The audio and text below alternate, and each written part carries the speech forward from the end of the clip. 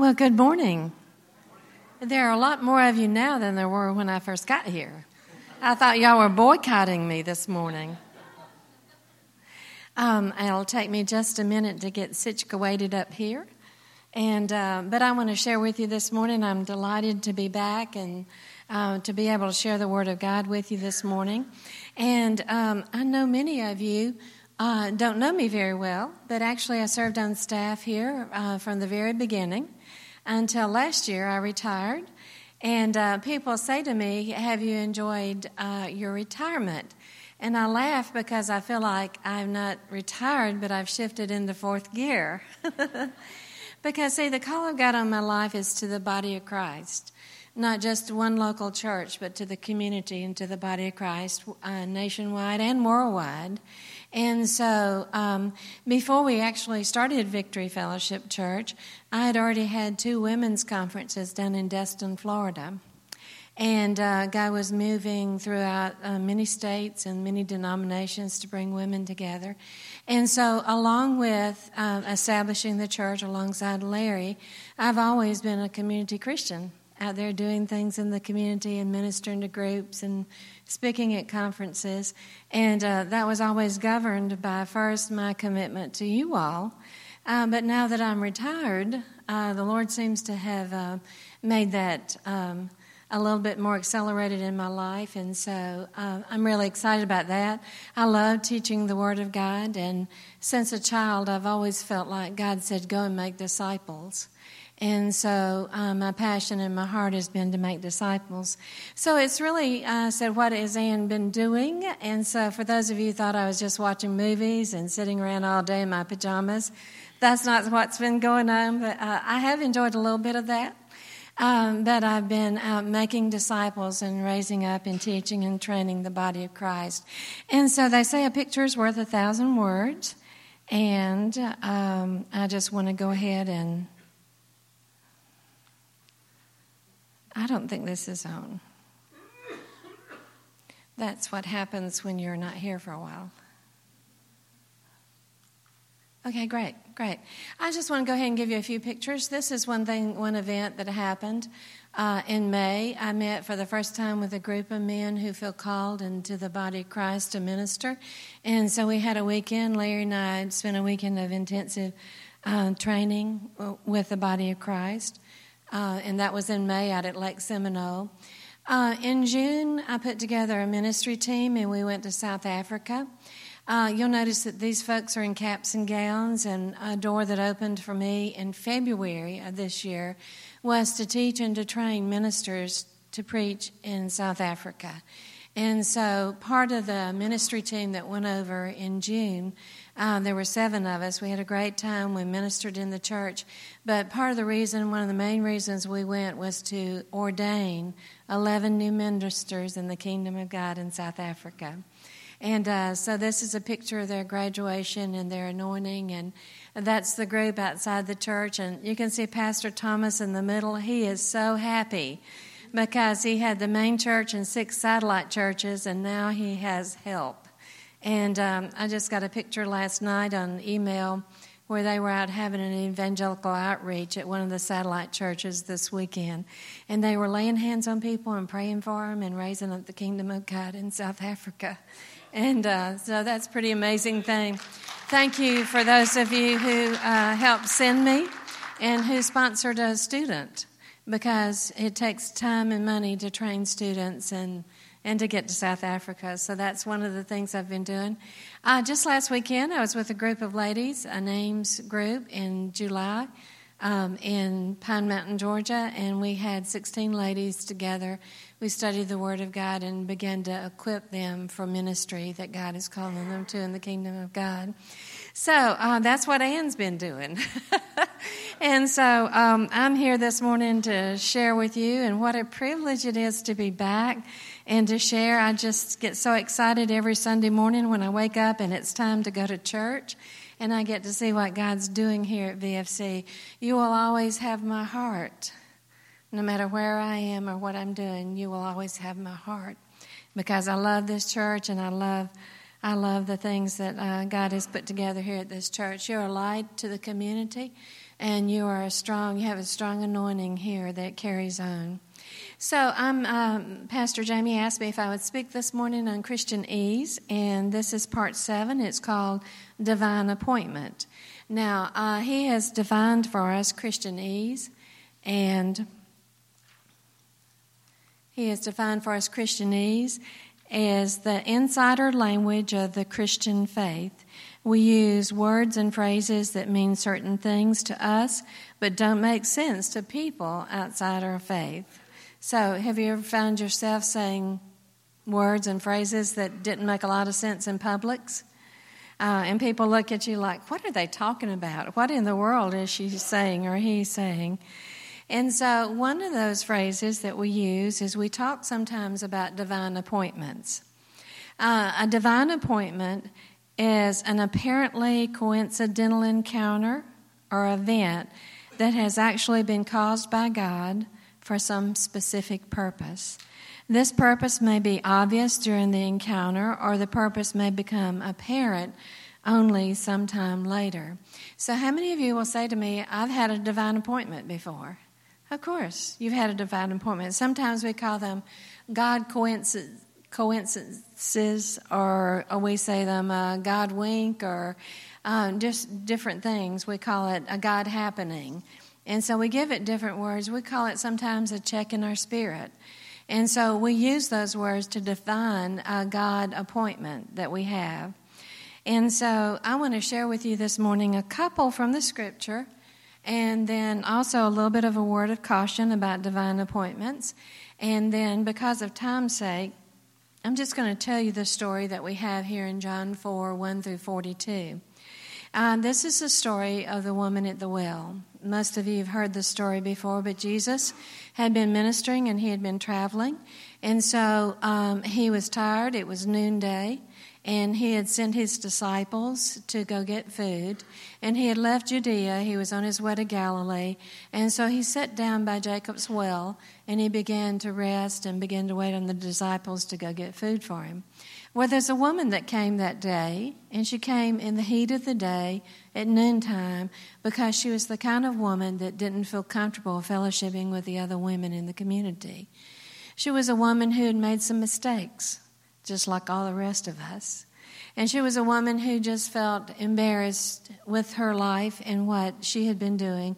And so she came in the heat of the day, and of course Jesus was there. And he was resting, and he asked her to give him a drink of water. And she was surprised. And she said, how come you ask me, you being a Jew, will ask me, a Samaritan, to give you a drink of water? And he said, because you don't know that the water that I really have, if you were to ask me for water, is water that will change your life and change everything about you forever and ever and ever. And so she began to have this conversation with him, and this was a divine appointment for her. Because in that conversation, after she got through being religious and asking and saying, I perceive that you're a prophet, she began to really understand that Jesus had the power to change her life forever. So Jesus said to her, you want to go call your husband? And she said, I don't have a husband.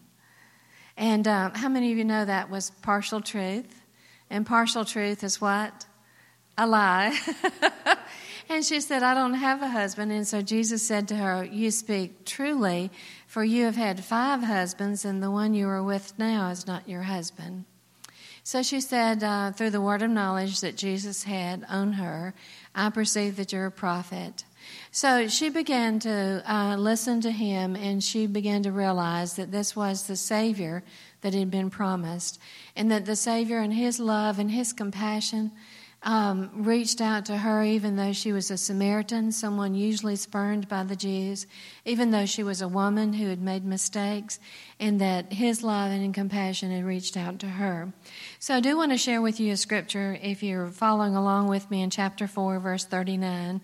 We'll read 39 through 42 to see what happens, because this is the crux of what happens at a divine appointment. 39. You search the scriptures, for in them you think you have eternal life, and these are they that testify of me. That's chapter 5.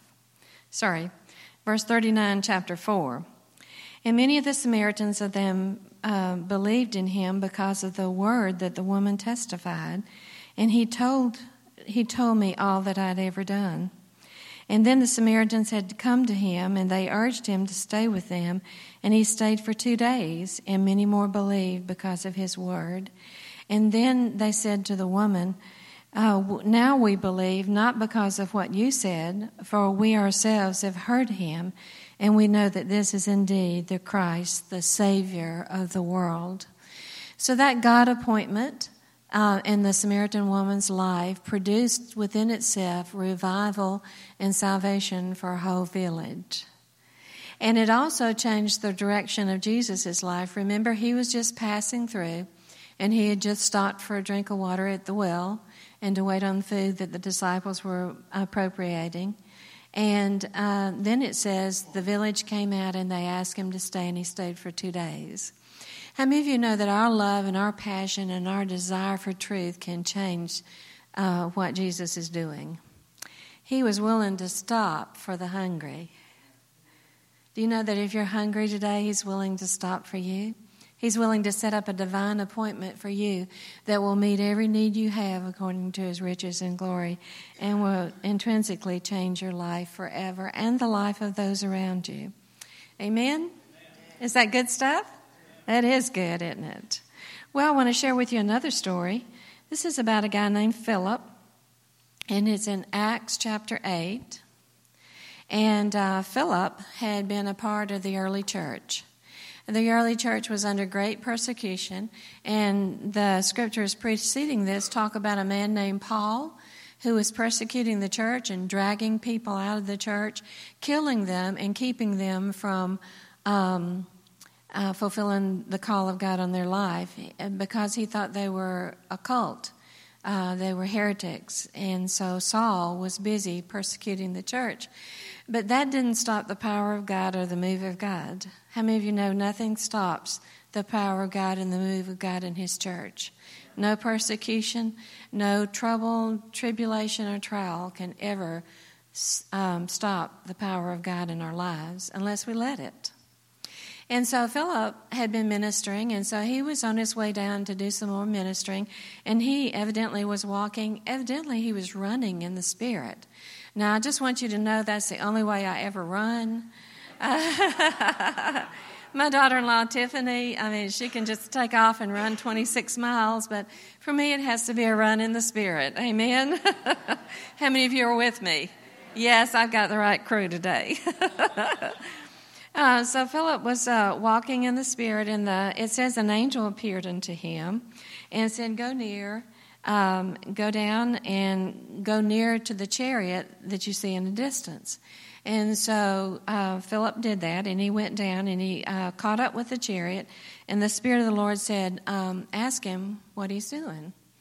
And so Philip said to the Ethiopian eunuch, who was a member of the high council, and who was had everything that he could ever need within the government of Ethiopia. He was a well-to-do man, well-respected. And so Philip said to him, what are you doing? And he said, well, I've just been reading in the book of Isaiah, and I don't really understand what I'm reading. And so Philip asked him, would you like for me to help you understand what you're reading? And he said, yes, I would like that very much. So I want to pick up in verse 35. And then Philip opened his mouth, and beginning at this scripture, preached Jesus to him. And so he was in the book of Isaiah, which is a beautiful prophetic book about the coming of the Lord Jesus Christ. So he preached Jesus to him. Now he went down the road, and they came to some water, and the eunuch said, see, there is water. What hinders me from being baptized? And then Philip said, if you believe with all your heart, you may. And he answered and said, I believe that Jesus Christ is the Son of God. And so he commanded the chariot to stand still, and both Philip and the eunuch went down into the water, and he baptized him. And now when he came up out of the water, the Spirit of the Lord caught Philip away, so that the eunuch saw him no more, and he went on his way rejoicing. So what a supernatural experience that was. Philip, in the power of the Spirit, even though things weren't going right in the church and there was much persecution, was out asking God and listening to God for divine appointments. So his divine appointment came that day with the Ethiopian eunuch, and he not only shared with him the interpretation of the scriptures in Isaiah, but he also led him into the water baptism, and then he was gone. His appointment was over. I love these two scriptures, and I chose these two on purpose because, you see, the woman at the well was a down and outer. She was rejected. She had nothing. She was looking for love in all the wrong places. She was with the sixth guy trying to find love and trying to find acceptance. But the Ethiopian eunuch was an up and outer. You see, the gospel of Jesus Christ is for all people. Men, women, boys, girls, rich, poor, black, white, Jew, Gentile, everybody. The gospel of Jesus Christ knows no boundaries.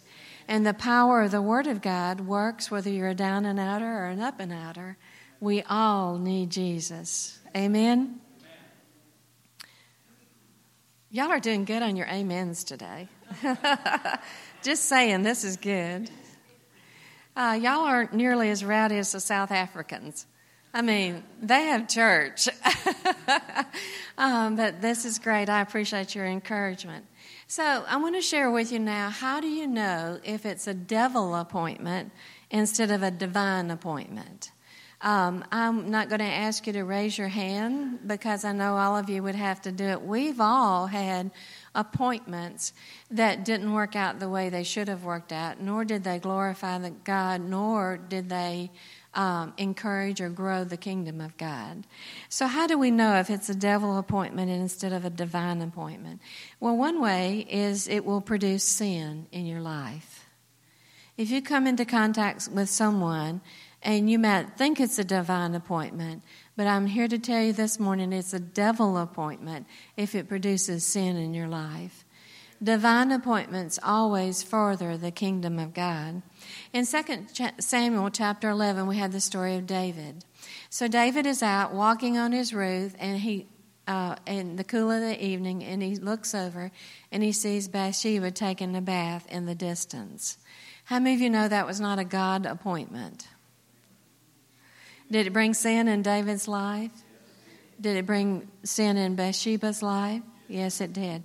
Were they forgiven and restored? Yes, they were. But what they had to go through was horrendous. The death of a child, the death of a husband, and all kind of rejection and curse on their life because of the sin that they committed. So if you think you're in a divine appointment, but it is producing sin in your life, it is not a divine appointment, it is a devil appointment. I want to share another example with you. A devil appointment will produce division and strife in your life. I want to tell you the story of Christy and Billy. And, of course, these are not the real names, but the story is accurate. And Christy wanted to get married again. It had been a long time since she had been divorced. And she loved the Lord, and she wanted to get married again. And she wanted to the point of being obsessed with looking for God's mate for her. Her adult children, loved her, took care of her, but she had this thing that was missing in her life, and that was the fellowship and the marriage with a spouse. And so we talked often about that, and I encouraged her to wait patiently on the Lord that God would provide. So she called me one day, and she said, "I want you to come marry me." And I said, "What?" Because I'd not even heard there was anyone to marry. And she said, "I'll fly you up. I'll pay your expenses. I want you to come perform my wedding." And I said, wait. Tell me what's going on. And she says, "Well, I was in Walmart one day." Big problem right there, huh? I was in Walmart one day, and this lady that I didn't know walked up to me, and she said, "God just spoke to me and told me that he's going to send you your spouse quickly." And I said, "Okay." And she said, and then I went to church the next day, and in walked this new guy in church, and I looked at him, and I just felt like he was the one. And so we met, and we started dating, and we've had about 3 dates, and I want to get married. And I said, no way am I going to marry you in that short period of time based on a prophetic word you got at Walmart. Now, I believe you can get anything at Walmart, but that's not really the best place to get your prophetic words. It's a great place to witness. What did you say? Of a great value. Oh, my goodness. So, cheaper is not always better, right? And so she says, well, if you won't marry me, I'm getting married anyway. And I said, well, that's okay. You know, I love you. I said, what does your mom say about this? And she said, well, my mom said if I marry this man, she's going to disown me. She's going to cut me out of the will. And I said, so she doesn't like him or believe that he's God's choice for you? And she said, no. But my mom never has liked anything I've ever done. And I said, well, what do your children say? Your adult children, what do they think about all this? And she said, oh, they don't like it either. They're not going to come to the wedding. They said that if I get married, they're not coming to the wedding. They do not like this at all. And I said, well, Christy, I said, why are you doing something that your mom is so adamantly against and your children are so adamantly against? And even your friend has said, I will not marry you. Why are you doing this? And she says, well, I just know it's God. It was just a divine appointment. And I just know it's God. And it's all going to work out and everybody's going to be happy after I do it. And I said, well, let me know how things go. But you're not going to fly me up to do your wedding and I won't be doing your wedding. And because a devil appointment will produce division and strife in your life. It's not God. God is the God of peace. I think Pastor Tiffany taught you that last week. God is the God of peace. And he is not the author of division and strife. If there's division and strife, the best thing you can do is wait and ask for God to clarify how he's leading you or what he's doing in your life. And so, of course, the story ended up in divorce, ended up with separation between she and her mom, and ended up not being what she thought was a divine appointment. And I'm not bashing her, throwing her under the bus, because we've all been there, right? We've always attributed to God something that we wanted. We've all attributed to God something that we wanted in order to expedite our flesh and the things that we wanted, when it really was not God, but it was a temptation from the enemy to get us off track. So, I've given you 2 examples of divine appointments that were life-changing for the individual and also life-changing for the body of Christ. And that's the way divine appointments work. I want to give you now how to receive divine appointments. How do you receive a divine appointment? You ask in prayer, believing in God's love and in his adoption. And then 2, you are led by the Holy Spirit, as in Romans 8:14 through 17. And we'll read that in just a moment. But I'd like to ask Rosa to come help me with a demonstration for you. Rosa, I'm going to be God. Rosa, come on up. And Rosa is Miss Christian. And I'm God. So, Rosa, do you know that Jesus died for your sins? My son gave his life for you. Yes, I do. Have you received his forgiveness and his love? Yes, I have. Okay, and you're going to live for him the rest of your life? Yes, ma'am. Oh, wow. How awesome is that? Okay, well, you just have a seat right there in that chair. And I'm so glad you're born again. I'm glad you got your fire insurance. We don't have to worry about hell. We can just count on heaven. And I'm God. I've got things to do, so I'm going to go on over here and do some things. And you just sit there, and I'll send my son to come get you someday. Yeah, you're on your own. Try not to do anything wrong. Stay out of trouble, okay? And you just sit there. If you get lonely or if you feel alone or like you need help, just sing When the Roll is Called Up Yonder. I'll be there. Because I'm coming, and like I said, you're born again and you have your fire insurance, and you'll be okay. You'll be okay. You know, y'all are shaking your head. No, that's not the way it works. And yet so many times in our life, that's the way we live our Christian life. As if God is too busy to be a part of who we are. And yet the Word says that when Jesus left, that God sent His Holy Spirit to be a comforter and to be a helper and to be an advocate and to teach us in truth. And that His Holy Spirit hovers over us to bless us and to be with us. And it's through walking in His Spirit and being adopted. So you would never adopt a child and say, okay, I gave you life, I gave you a home, I'm giving you food, now you just sit over there in the corner and grow up to the best of your ability, and I adopted you. I mean, I saved you, and I adopted you, and so just do the best you can. We would never say that to our own children, would we? We would never do that. That would be cruel. And yet sometimes that's the way we think God treats us. But God says, I've given you my Holy Spirit, the Spirit of truth, to lead you and guide you and to teach you all things until I come again. And that's what adoption is.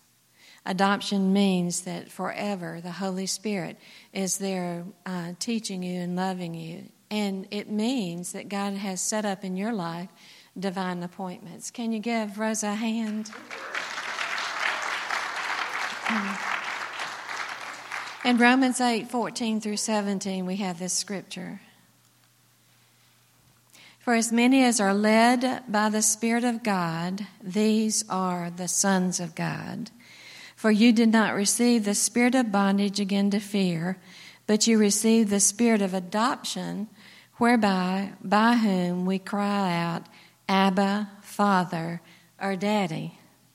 The Spirit Himself bears witness with our spirit that we are children of God, and if children, then heirs, heirs of God, and joint heirs with Jesus Christ.